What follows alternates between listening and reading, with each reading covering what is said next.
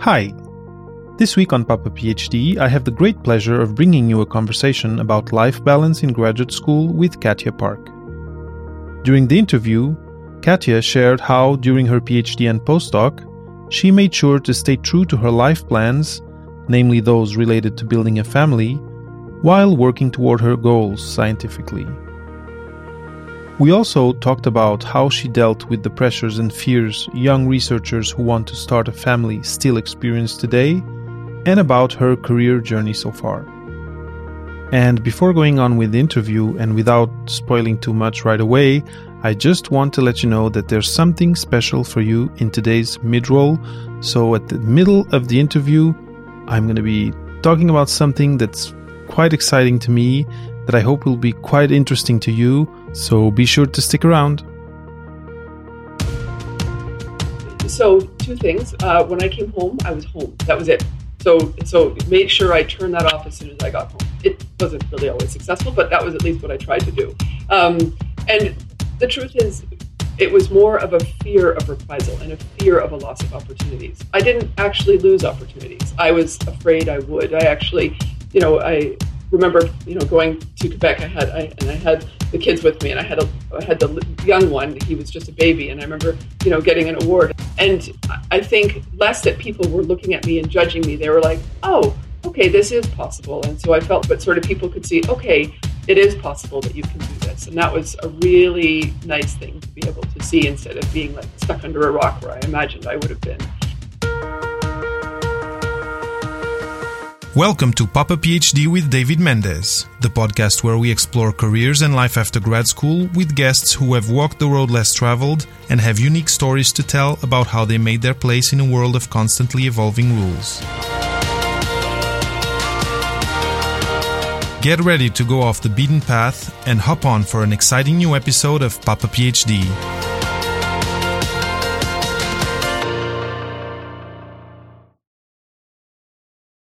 Welcome to this week's episode of Papa PhD. Today with me I have Katya Park.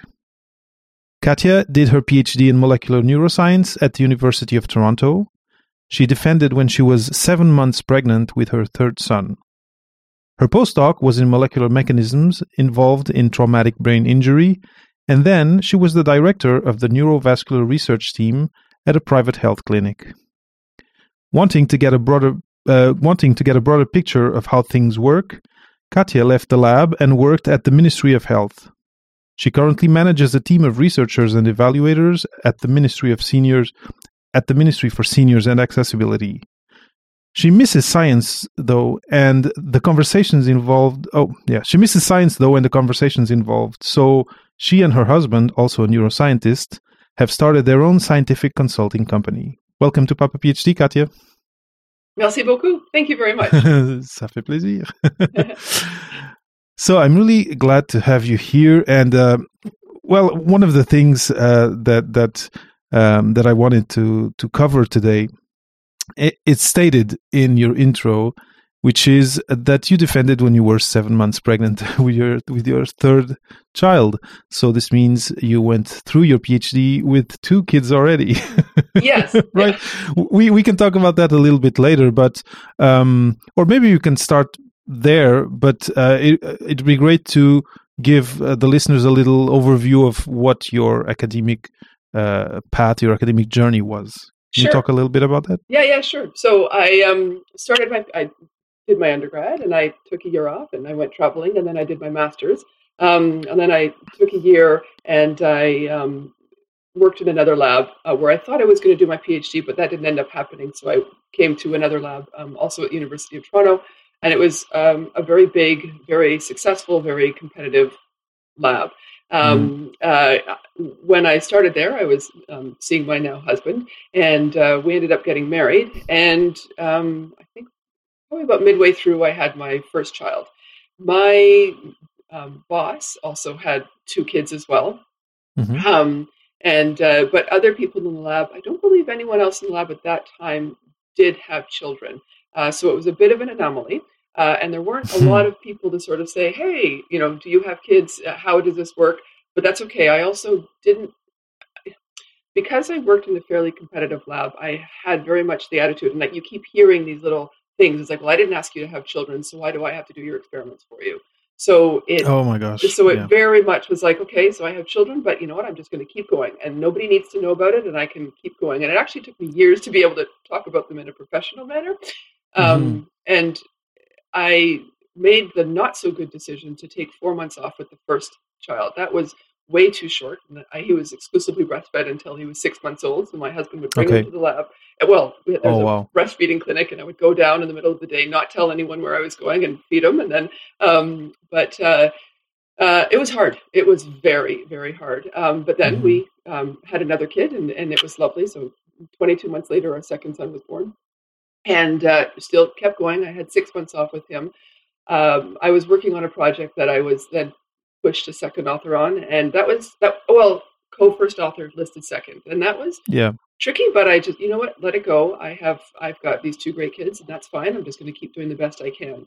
Um, and the truth is, somebody else had to step in for me when I was working. So Mm-hmm. at the time, it was heartbreaking. Looking back, it's like, you know what? It's not a big deal. I mean, yes, Yeah. you may have worked on it, but so did someone else. And I think for many people, when if it's a decision or if they have children, they're like, oh no, I'm going to lose everything.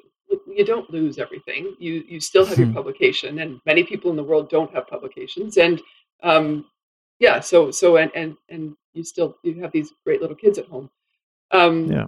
but the daycare closes at 6. So I remember running to the daycare at 6 o'clock, or Oh my. one of us would have to run home to get the kids. And my husband was also doing his PhD at the time, and get the kids, go home, make dinner. But of course it's a lab, so things don't stop running. So then you put the kids to Exactly. bed, you say, oh, good night, and then run back to the lab. And sometimes you'd be there until 11 or 12, and then come back home and then start again the next day. Mm. So I get a lot of, I would used to get a lot of cold sores. So every 2 weeks I'd have another outbreak of cold sores, but you just keep going. Mm-hmm. And yeah, I remember when we were thinking about having another one, my mom was like, please, Katya, just finish your degree before you have another one. So when we were turning the corner, it's like, oh, it looks like I'll be able to finish. That's when uh, we got pregnant again. And I actually didn't tell anyone in the lab that I was expecting. I mean, it was fairly obvious by the time I was about 5 months pregnant that there was someone growing inside of me. But I was terrified of what people would say, because it's like, well, obviously you're not a serious scientist. If you're Yeah. going to have another baby, where are your priorities? But I'm like, no, I really enjoy science, but I also really enjoy a family, and that's important. Um, so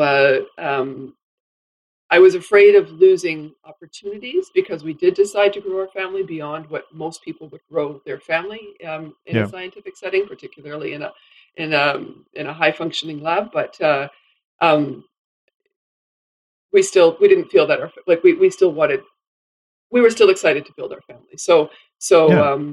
And it was incredibly, we don't have air conditioning, and I defended in July, and it was a hot summer, and it was not easy at all, getting motivated to write the thesis. I mean, I had some excellent publications, and that was a really good thing, because I think having to A, defend yourself, and then B, write a 200-page thesis, and motivate yourself to do that, well, while everything else is going on, is tricky. But Mm-hmm. because I had some truly excellent publications, and I'd won some really nice awards, so it gave me the confidence that I needed to just keep going forward. That helped, but it was not an easy feat to finish that. I was terrified of it's like, okay, it's just PhD, ABD. I'm like, no, Katya, you can do it. You can do it. You can finish this. Many people have done it before you. You can as well. And I'm thankful that I did. And I remember typing one day, and it was so hot. I was, barely even wearing clothes, because I was Mm-hmm. big and sweating. And someone knocked on the door. I'm like, you cannot come in.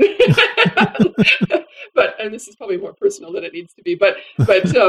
So I did thankfully manage to submit my thesis, and then I wasn't nervous about the defense, because I did have the papers. And the fact Mm-hmm. is, even when I was preparing the papers, I was told, if you want to go in vivo, Katya, it's going to add another year. And adding another year when you've got a young family is a long time. But I said, you know what, the Yeah. year's going to happen anyway. And I know the value of having a high impact paper. So I did it. I went for it, and I knew it was me that made that decision. I also knew by making that decision, it was going to put a burden on my husband, who my boss has said on more than one occasion is very supportive. And he is. That really helps. But at some point, you have to stop taking, and you have to make sure you're giving in a healthy relationship. So he definitely took care of a lot while I was finishing that off. But so when I defended, the defense itself, I felt comfortable being able to answer the questions. And it was an air-conditioned room, and I was very big. And I was like, please keep asking me questions. This is quite lovely. So it was actually, I have a beautiful memory of that time. It was so hard to get there, but it was a beautiful thing to be able to do. So, yeah, and like you say, you had the articles. You had reasons to be comfortable, or at least to trust that things were going to go well, and to be confident in a way. Yeah. But now, go ahead. Sorry, no, one of the issues I really had, a lot of the people in my lab went off to California or to Boston to do their postdocs. Some of them, many of them go on to have academic positions, and I really thought that was the direction for me. And then I was, do we move to Boston? I'm like, we're very close to our families. Both of our families live close by, and the kids spend a lot of time with their grandparents and their cousins. This is, this sounds kind of hokey, but it's the first time in a couple of generations that all of us are in the same area. So it didn't seem right for us to hop on and go away again. And that was a very, very big decision. And I remember talking to one of my colleagues, she was a postdoc at the time from France, and she's like, Katya, you're not deciding between something great and something horrible. You're choosing between some great things. So we decided to stay in Toronto, and I did a postdoc in the lab where my husband is. And that was a very good decision. Yeah. So the point that you're touching is personal values and personal priorities, and I think it's a very important one. And like you said, your first pregnancy, your reflex and what you did was to hide it. And I wonder whether today this is still happening. Women deciding to get pregnant during PhD and hiding it as long as they can. I don't know if you're in contact with people now in graduate school. I'd be curious to know if this is still a thing, but I imagine because the institution of the PhD hasn't changed that much, that the pressure for women to wait until they're done is still pretty high today. Yes. But sorry, go ahead. But what you say, I think is very important for everyone doing a PhD in terms of not allowing themselves or not choosing to erase part of their almost personality or their life or their values because of their PhD, because it can lead to years later to feelings of not being at the right place, feelings of having lost part of your life or having sidetracked your life project because of this thing of the PhD.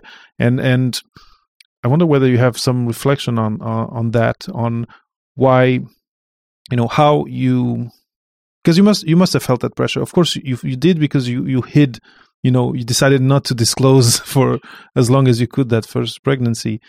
But for people out there with similar decisions, maybe not pregnancy, but I'm doing my PhD, but I also want to to keep doing, I don't know, scientific journalism on the side. Or do you have some insights or on how you reflected on that, and what informed your decision to follow your life plan? Because creating a family is like, it's like the for me it's like the bigger picture of life, right? Versus a PhD. Yes, yeah, and actually I should say I also worked with a male colleague who also hid his wife's pregnancy. He didn't tell them until about a week before she was due, because he was afraid he would lose opportunities. And so it's not just women; it's really anybody. And it's not. I can't imagine it's just families. It's anyone trying to decide about going outside of the lab and growing that way. I remember even going to Toastmasters. I was always very comfortable speaking publicly. And then I lost that confidence in the lab. Every time you go to a unit meeting, someone's attacking you, and you're like, so I hid that I went to Toastmasters so that I could learn to speak again. But anything we did was hiding. But for me, it's like, no. The lab is the lab. And people are like, wow, it must be really hard to have a family and be in a lab. I said, you know what? It's probably a lot easier than wanting a family and being in a lab. Mm-hmm. And so I knew that I wanted a family, and not having one. And so we knew we wanted a family. And I also knew that the earlier we had children, the more time the grandparents had with them. Yes, that was yeah. And so our kids are now 9 years apart. We have 4 boys now. And my husband and I always say, I'm so thankful we didn't wait. And the fact is, if you wait to finish your PhD, then you'll wait to finish your postdoc, then you'll wait until you finish your first, my assistant professorship. And when is it the right time? And, people say, oh, you can freeze your eggs. Sure, but your back doesn't get any younger. No. Right? Like, you don't get less tired. No, that's it. Yeah. And like you said, the grandparents get older also. Yeah. There's a lot of repercussions to that. Yeah. Yeah. And you get older, and those are that's 10 extra years you have with children. And, I will say that parenting does change over 10 years. You'll notice, you know this as well. Like, you're probably more patient now, but I don't know if that's just, trying to figure out how everything goes anyway, but you're always trying to figure things out. Yes. And always learning. Yeah. Day by day. Because the kids bring you different, new things to deal with every day. So yeah. And sometimes I'll do these mentoring programs with the university, and women will come up to me and ask later, they're very nervous about having children. And it's like, listen, if this is really important to you, then the time is, you can't really plan for it. Well, I guess people do, but the time is never right. When is the time right? Yeah. Now a question: when you decided to go for the postdoc, how and then you already had three kids, right? Or I don't remember the timeline, but it was out there that you had a family. How was that process of getting a postdoc? I know there's probably some networking, given that it was in the same lab as your husband, but was there, did you feel did you feel that it was accepted and easily, let's say? Yes. No. For the postdoc, yeah. So yes, it was very accepted. It totally was accepted. I did have an ectopic pregnancy partway through my postdoc, and my boss was like, okay. Katya, what are you doing? I thought you guys were done. We're like, well, no. And when I left, I was pregnant again, and I think he was like, well, at least I don't have to take care of that one. But no, it was accepted. Okay, and why I'm asking is, thinking of listeners who might be either in grad school or finishing grad school and thinking, can I start my family at this hinge step of finishing my PhD, starting a postdoc? How do you find a lab and an environment that is where that's accepted, let's say, and where where your family project can go on instead of being forced to being frozen in a way? Yeah, well, okay, and that was part of my decision. One of my colleagues, he moved down to Boston, and he was working at MIT to do his postdoc, and I was like, I'm not convinced that would work for our family. So finding a place that would work for our family. Yes, it was a much smaller lab. And you know what, I wasn't working with people from all over the world. And the excitement of that was truly great. The truth is it took me a long time to finish my PhD. It was just under 8 years. And I had that experience, and I'm very thankful for that.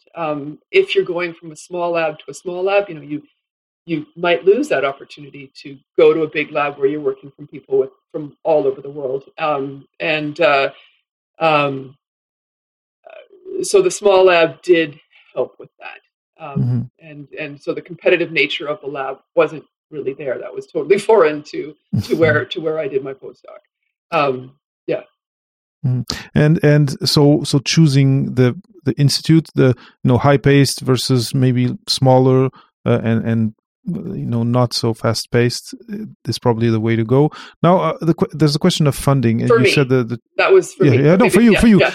No, and I'm thinking for people who, I think the important point is not everyone will thrive in a very fast-paced, high number of publications and maybe large lab. Not everyone's going to thrive there, and I think the important point is, again, depending on what your values are and of what your objectives are in life, maybe, and it can be because there's something else you want to develop on the side. Maybe choosing the lab in accordance to that, to where a lab where it'll have more flexibility, and maybe it'll be smaller, but it'll allow you to cultivate this other side of your life, and in your case, it's family. I think it can be important for many other people, men and women, independently. Now, there's a question of funding that I was curious about. You said a little bit under 8 years. Were you able to be to be consistently funded throughout, and also how does pregnancy leave or maternity leave work with PhD funding? Right, that's a good question. So I was funded for almost all of it. So because I had maternity leaves in the middle, that's why I had about 10 months of maternity leave in the middle. So it was I didn't get penalized for taking such a long time. But yes, so you don't get paid and you don't get EI. Okay, so it stops completely while you're on maternity leave. Yes, I think my bosses paid me. I think they did. I know for my postdoc, I continued to get paid. I don't know if I had funding for my postdoc. Actually, I don't even remember if I got paid. That's a very good question. I should know these things, but it was a while ago. I think for my first one, when it was 4 months, there was one of my bosses was American. He's like, in the States, you only get 3 weeks. Why are you complaining?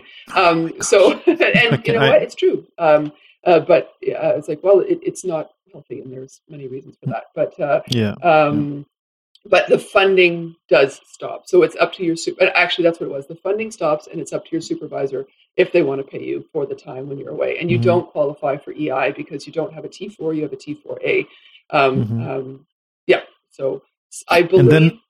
Go ahead. Sorry. Yeah. And then when you resume, it picks up where it left. Yeah. Okay. That's right. One of my grants stopped and then picked up when I came back.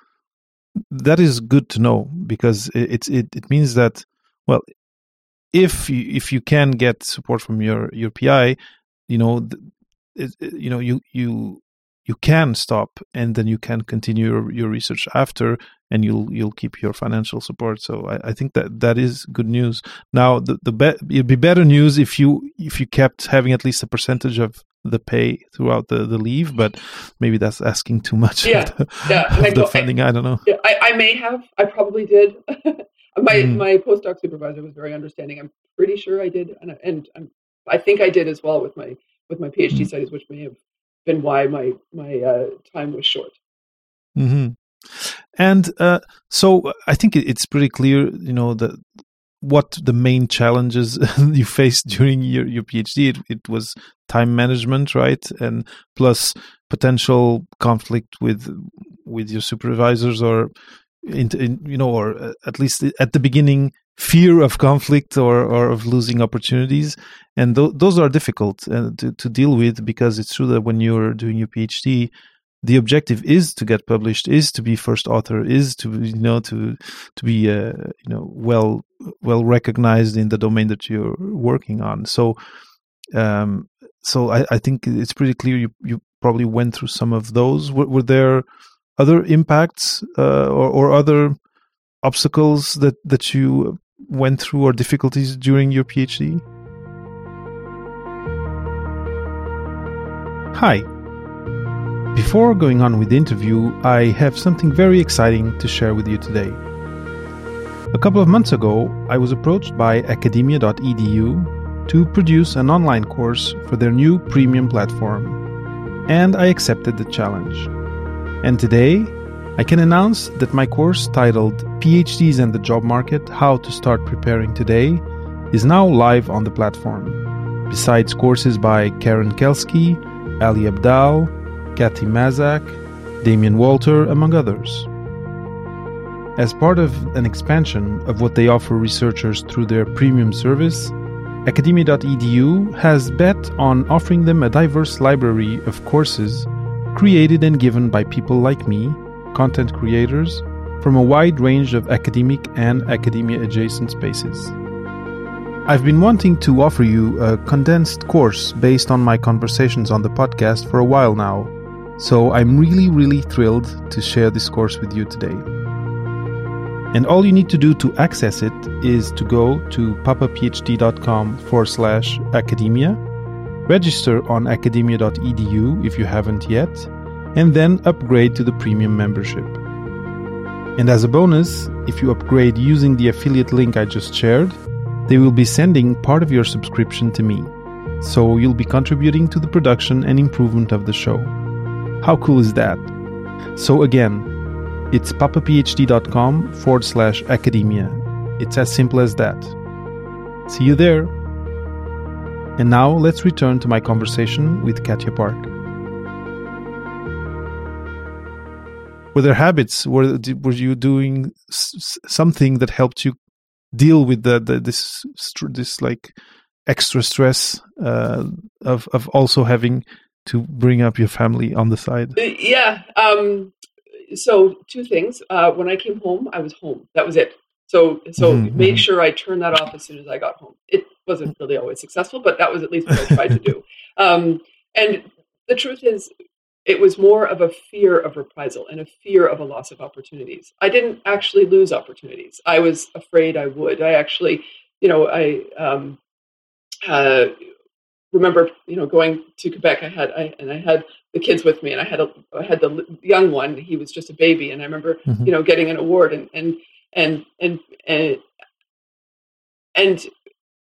I think less that people were looking at me and judging me. They were like, "Oh, okay, this is possible," and so I felt like I could. I wouldn't say I was a role model or anything, but sort of people could see, okay, it is possible that you can do this. And that was a really nice thing to be able to see instead of being like stuck under a rock where I imagined I would have been. Yeah. And the other thing, I will say I'm fairly religious, so I am Christian. And for me, taking Sunday off was very important. So I made sure I did not go in on Sundays, and that was hard because, and so, whether or not people choose that day as Saturday or Friday or whatever day they choose, but it actually is a very good thing that I've continued to make sure that I take that one day so that I can refocus, because otherwise, if the only thing you're doing is work, that's all that matters. And so it really would recenter me, which helped me a lot. Yeah, and in the life sciences, it's really easy to have something happening every day of the week. I definitely lived through something like that with the mice and rats being born at different days, etc. I totally understand where you're coming from, and I think it's really interesting what you say of keeping this day off, because it's kind of a reset, like you said, but it's also I feel that it's also a way of keeping control, of saying this is my life, and because you can easily, while doing a PhD, fall into this rabbit hole of being there every day, all hours of the day, and then you wake up 5 or 6 years later, and you don't even remember what you lived, except the PhD. And having a day off, it's funny. I've met someone else. I've interviewed someone else, and Jonathan Weitzman. He's Jewish. He's in Paris, and for him it's Saturday, and he said, "I never worked one Saturday during my PhD," and it's kind of the same thing that you're saying.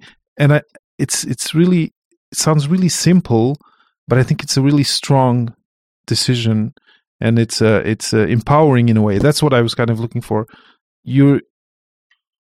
Because there's so much pressure to be there all the time, and the fact that you say this day is mine, I think psychologically it sets you up for more autonomy and to be more empowered versus the PhD having power over you. I really like it. Now, so we've talked about during the PhD, we've talked about the funding, and I think this is good news. This means that, if you, okay, I know actually what I wanted to ask. Do you think there something in your lab made it, compared to other labs that you might have known, made it possible for you to still perform and still, even though you were afraid of losing opportunities, that you didn't. Was there something particular about your supervisor or about the people in the lab, about the culture that was conducive to you as a woman who wanted to have a family to still thrive in that environment? Well, I don't know if it was conducive, but it certainly worked. It's competitive. And so if you just floundered, you were gone. So you needed to keep up. It wasn't so much I'm better than you. It was more like, well, if you don't do your work, someone else will do it. And I loved what I was doing. I really enjoyed what I was doing. So if I wanted to be able to continue with it, I needed to step up. So it didn't matter that you had little kids at home, and it didn't matter that you were, leaking milk. You had to just keep going. So this makes me think, because you were talking about the importance for you to have your kids at a young age, and I think there's two.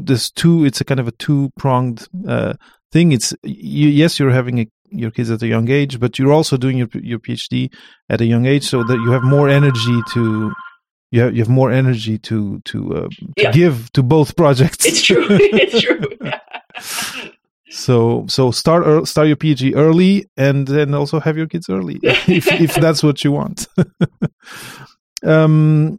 Also, did you cross paths during grad school with other women who kind of stayed in that space of more fear and of, I'll wait, and I don't know if you had conversations about this. Well, I guess at the beginning, no, because you weren't disclosing it. But eventually, was it something that was discussed with other women around you who were graduate researchers? Some of the conversations I had weren't so much waiting to have their children. It was some of the postdocs, they wanted to have children, and they were either didn't have a partner or weren't able, or were having trouble conceiving. And I was, or even some of the technicians as well. They were going through. Actually, there were several going through fertility treatments, having children. And I was very thankful that we didn't have to do that. I know that we were, So, but that was something that was very real.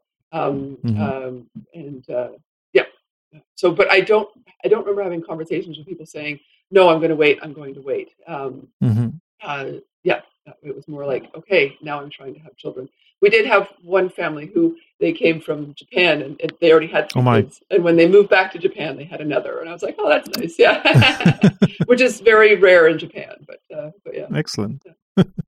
Yeah, no, in Japan, I guess it's more smaller families. Okay, so I think. For me, what we just talked about is inspiring in a way as to, it makes me think that today, some years have passed since you've gone through grad school. I imagine things in terms of equality and gender equality, I think have improved. At least it feels in society that they're more talked about than they were in the past. So I imagine they have improved. And so I imagine also that today, and especially after listening to your recount of what happened and how things went for you, that women who are now in graduate school but also want to start a family, I think they can be they can feel that, okay, this is something I can do, and that their priorities, their personal priorities, are something they should not put in the back burner, and that take that break and then resume your research after, if that's what you love, and you can succeed in research. Yeah, well, and actually what happened with my 4th child, I took a year off and realized I don't want to do this anymore. That's where I was going to go next. That's perfect segue. And I don't know if it's because by the time I came back, I was just about to turn 40. And like, so is this a midlife crisis, or is this because I took a year off now at this point? So after my postdoc, I got a position in a lab. Sorry if I'm jumping ahead. If I got a position. No. It was exactly where I was going. Okay. So it's perfect. working as a scientist doing neurovascular research, which is exactly what I wanted to be doing. It was wonderful. And it was through a colleague of mine. She was a PhD student. We did our PhDs together, and she worked at this lab. And she said, Katya, like, what are you interested in next? I said, actually, I've looked at how myelin and neurons interact. I'm really interested in now looking at how, and then during my postdoc, I looked at how vascular cells and axons interacted, and it was great. And I'm like, I'd really like to be able to continue that. And she said, wow, that's exactly what we're looking for. I said, fantastic. So I came pregnant to work there. They didn't know, but it was a fertility clinic. So I figured they couldn't really get mad at me. And because it was a job at this point, instead of being a postdoc or a PhD, I did take the 1 year maternity leave, and it was lovely. It was a really nice time. I also realized I do not want to be a stay-at-home mom, and I do not, and I really enjoy being at work. I'm a much better mom, wife, parent person when I go to work. But I realized I was no longer. I came back to work for a while, and I'm like, I'm just not interested in these questions. I remember having a conversation with someone, and he's a very, very, very successful architect, and he's like, "What's an axon?" And I'm like, I have spent years of my life studying axons and beating myself up, not knowing which protein interacts with protein in a pathway, and feeling like I'm an absolute idiot for not knowing these things. And so many people don't even know what they are. I think there's more. I think there's more that I'm missing. And so I kind of felt like I came up for air and said, it's time. It's time for me to do something else. And that's when I decided, and I also was completely done with cutting off heads. I could not cut off another rat or mouse head. I was done. I look back and I have the same feelings. Like, I don't ever want to do this again. Yeah. So I studied olfactory epithelium. So okay. Development. Yeah. So a lot of different stage embryos, etc. Blah blah blah blah blah. Yeah. So and And so I said, I'm done in the lab. And I had a technician as well. And my mom was like, well, maybe what happens if, you get someone else to cut off the heads? And I'm like, I don't know that'll work. She did. And I'm like, yeah, no, still not working. I'm done. And so I left. I was deciding between going to the bank, because that's a logical conclusion. No, it's not. Consulting. Thankfully, I didn't get a job there, because that would have meant leaving, 4 out of 5 days a week away from my family. Horrible idea. And the government. So the only place I got a job was working sort of at the in-house consulting team for the Ministry of Health, which was wonderful. I remember feeling like Adele's song "Hello from the Other Side" when I first started. It was like, oh! So, this is where I belong. Yeah.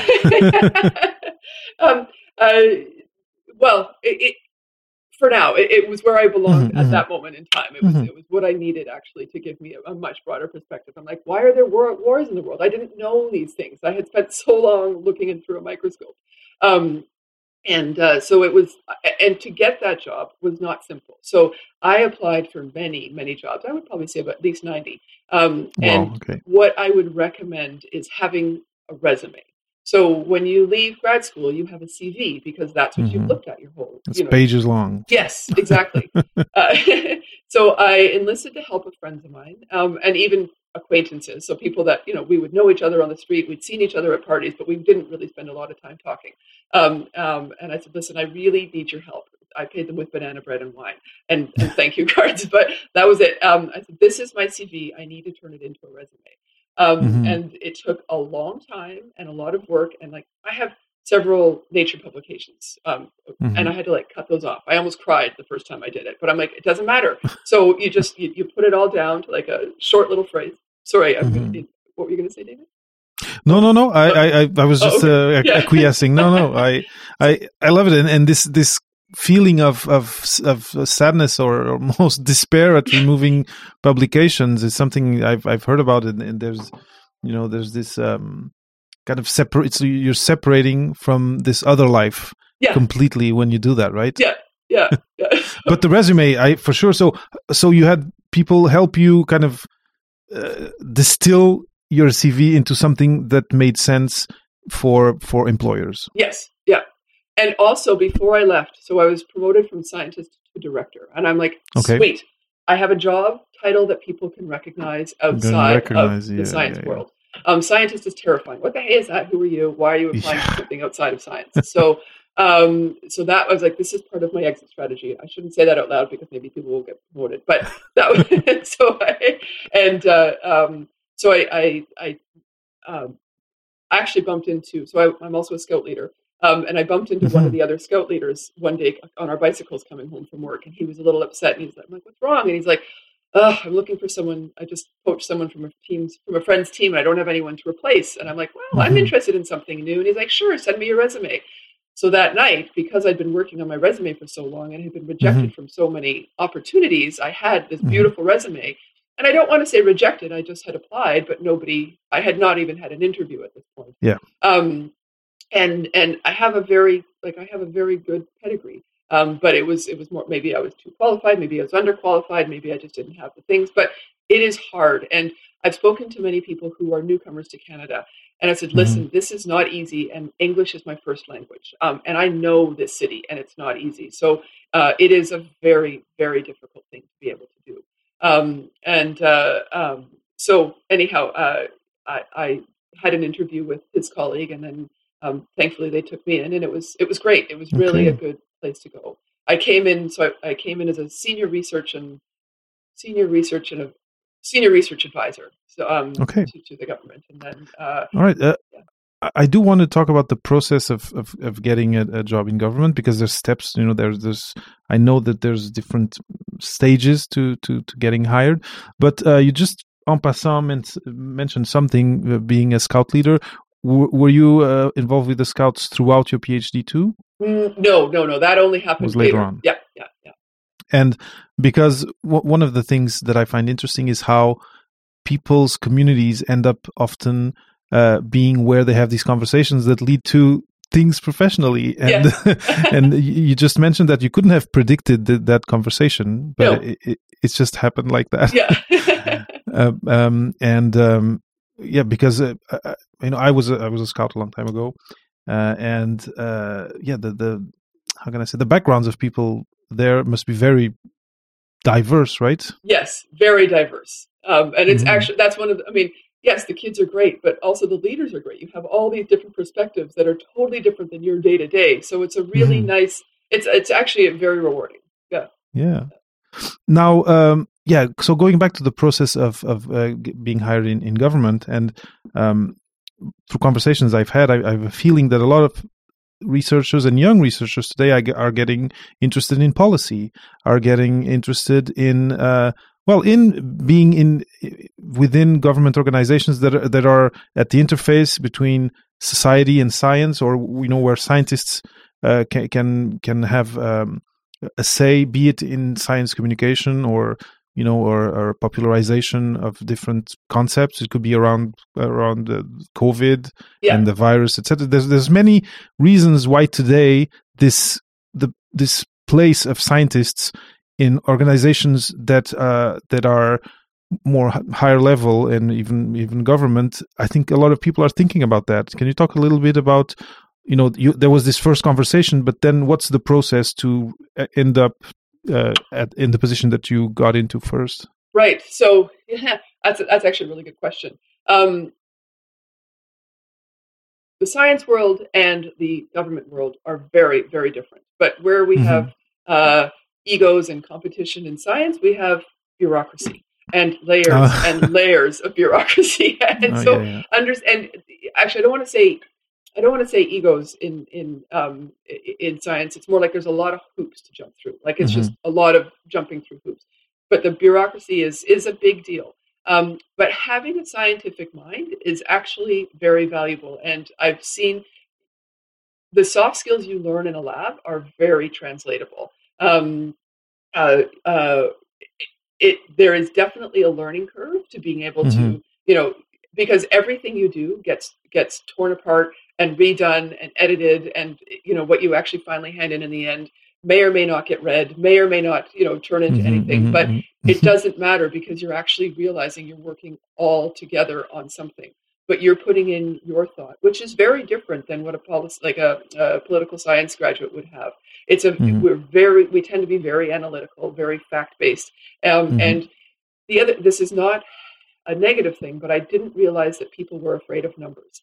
And many people who I work with are afraid of numbers, and I'm not. I adore working with numbers, and not just in a financial sense, in an economic sense, but also in an analytical sense. And one of the things that we've had to do, especially in my last position where I was working at the fertility clinic, we had to be able to translate things to a lay audience. So when you're asked on your grants and your papers, please write a one paragraph piece describing what your work is. And you think at the time, oh, this is horrible. Why do I even have to do this? This doesn't make sense. Truly, it is a wonderful thing to do because that is a skill that really translates outside of the lab. And so being able to do that and take numbers and put it in a way that anybody could look at who doesn't really understand how numbers work, and understanding the caveats, understanding where pieces are, because the caveats really matter, and we do have a good hold on those, and also the confidence to say, no, we have to keep that caveat in, because too many people are like, well, no, we don't need it. Yes, we do, because we're reporting to the people that we're serving. And that was one thing as well. When you work at the government, you are a public servant. So people I found working in the lab were like, well, I am serving, I am providing research to value society. You do continue with that in the government. You are choosing to serve society because that is your role. So there is the translation that way. And the truth is, as horrible as it sounds, we're doing a lot of COVID projects and doing a lot of analytics on the COVID projects, and it is very exciting. Because I know it sounds horrible, but I'm able to bring my knowledge and expertise to the table and say, okay, well, these are things that you want to be able to measure, and these things actually matter instead of something else. And they matter today, now. Which often in other, now we're in a crisis, and of course it's special, but often you're going to be working on a project that maybe has impact years from now. And the fact of I totally understand, and I understand what you're saying too. Of it might sound bad, but it's totally understandable. It's like why were they able to develop these vaccines so fast? Well, because there were so many cases and they could enroll so many patients in such a short amount of time. And for them being able to, for the pharma companies being able to develop these vaccines must have been exciting in a parallel way too. In a certain, although all of us would prefer to not have this virus in our lives, I totally understand what you're saying. Yeah. And so now, what about once you because I feel that you then evolve to other positions within the government? Yes. So how does that happen? Yeah, once you're in there, and also, do you have colleagues who also are scientists? I'm just curious about that. Yeah, that's two very good questions. Now, getting into the government, we've heard it described as sort of breaking into a fortress. But once you're there, you kind of move around. And it's very normal for people to be in their position for 18 months or 2 years and to go to a different ministry. So I was in the Ministry of Health for about 2.5 years. And then I went to the Ministry for Children and Community and Social Services, where I was there for about 2 and a bit years. And then I came over here to the Ministry for Seniors and Accessibility. And they were all very valuable in different ways. Ministry of Community, Children's and Community and Social Services was more about analytics instead of, I missed the science in that position. I really missed it. However, we also had a dream of taking time off with the children and traveling with them. And we did that. And it just so happens that we went January to March of 2020. So we took the kids out of school, took times off of work, and came home just as the pandemic was unfolding. Oh my. But this one had been a dream that we had been building for 7 years. And it's like, no. And so I knew I needed to have that position in order to be able to make that dream a reality. Okay. But in that time, I also really realized how much I missed science and how much it was, and just those conversations. And that's when my husband, I'd also wanted to start a company of some kind doing science communications. And that's when my husband we kind of went even further and went the next step and said, okay, let's really start this. And then just as we were starting it, I was called by an old colleague, actually from the Ministry of Health, And he said, "Hey, are you interested in coming to work with me at this ministry over here?" And I said, "Absolutely, that would be wonderful." And it has been. So we've been building a team of researchers and evaluators to do analysis on numbers, and it's a fantastic team and a really great leadership, which has been really great. And that's one of the things I would really strongly recommend or I don't want to say recommend, but really keep an eye out for is the leadership. That makes a huge difference in where you are. And looking for good leadership really does matter and make a difference. Yeah. Same thing for a lab, right? Yeah. Same thing for a lab, and that's why people need to visit different labs, talk with different alumni, with present members, and also interview with the PIs. Although that may be not so informative, but choosing the lab choosing a lab that fits with you, I think, is very, very important. Now, one thing that I do feel talking with you is you love what you do today, and that you also feel, and you've said it, that for many different reasons, your background in science, your PhD, your postdoc, or the work you developed, although you're not on at the bench doing slices of whatever, you still feel very much that all of that is behind you, and you're using it in what you're doing today. And people are not seeing you on the camera, but I feel that you have joy in what you do. And one of the things with people thinking of or realizing that, sometimes it's a realization, okay, I'm not going to be a professor. I don't feel it, or this is not materializing, because some people try and just doesn't materialize. And then there can be a sadness or a feeling of loss of, okay, I've lost these years of my life, and now I need to do something completely unrelated. And I think our conversation, which is almost at the end, has made it clear that it's not the case. There's many places in society where you can find a position where you will be useful, you will use those skills, although in other ways, and you will be fulfilled professionally and personally even. Yes, yeah, very much so. And and it's not just the work you do, but it's everything else around you as well, and being able to make sure that those pieces all fit. Yeah, I had asked you, but I made the error of asking different questions at the same time. If there were scientists around you where you work? Sorry. Yes, but not a lot of natural scientists. So I work currently with a gerontologist. Not very many people from the lab. In different areas of the government, there would be, but not where I am now.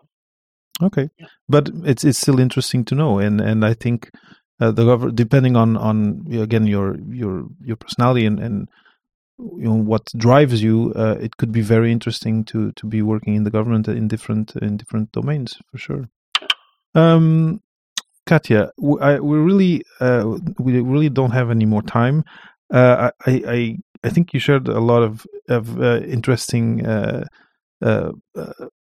insights, but also stories of what happened to you and how you dealt with things, and now going with time and with your different pregnancies, how different it was going through them.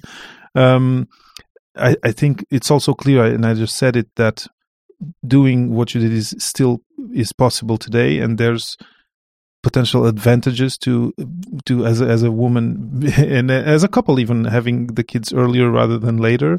And so I think it can be inspiring for young families out there who are also graduate students to think whether they need to postpone something that might be a priority for them or not. And I think your case is a very good inspiration to not postpone something for an endeavor that, at the end, 20% of people become professors, or maybe not even.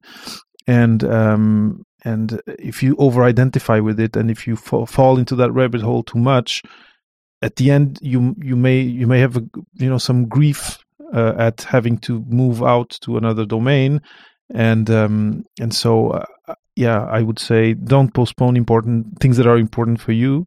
And again, they can be family, they can be an activity, they can be art, they can be so many different things, right? Yeah. Do you now?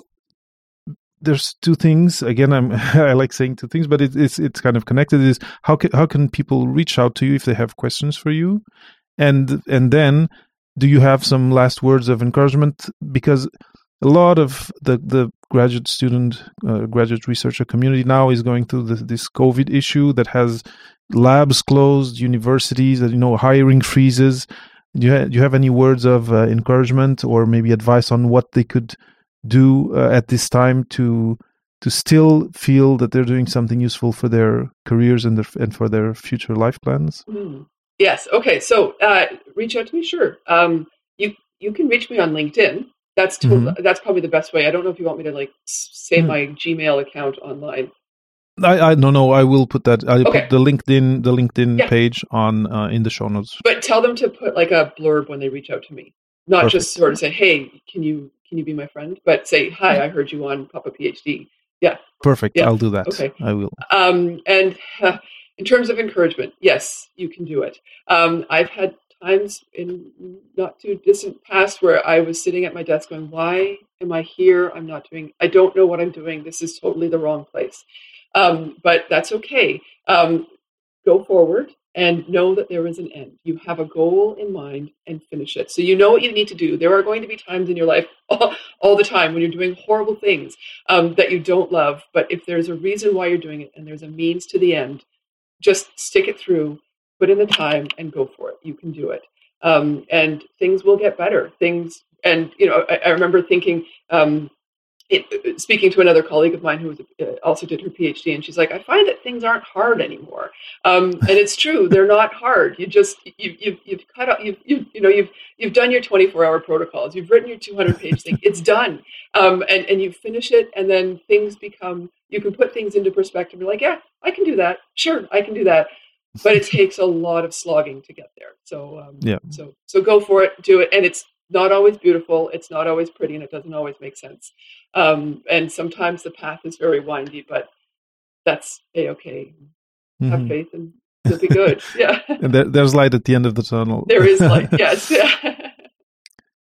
Katya, thank you so much. I really had a great time talking with you. I was inspired by your kind of positive vibes, and I think that your journey can be of inspiration to not only women and girls who are thinking of going into science, but who also have other priorities in life. But for any young researchers who may be wondering what's going to happen after graduation, and who may be also dealing with this thing of maybe hiding something that they're doing on the side for fear of not being considered in opportunities that might arise in the lab. So thank you. Thanks a lot for sharing. Merci beaucoup. This is great. Thank you very much. It was my pleasure. Thank you. Thanks for listening to another episode of the Papa PhD podcast. Head over to papaphd.com for show notes and for more food for thought about non-academic postgrad careers. I'll always be happy to share inspiring stories, new ideas, and useful resources here on the podcast. So make sure you subscribe on iTunes or wherever you get your podcasts to always keep up with the discussion and to hear from our latest guests.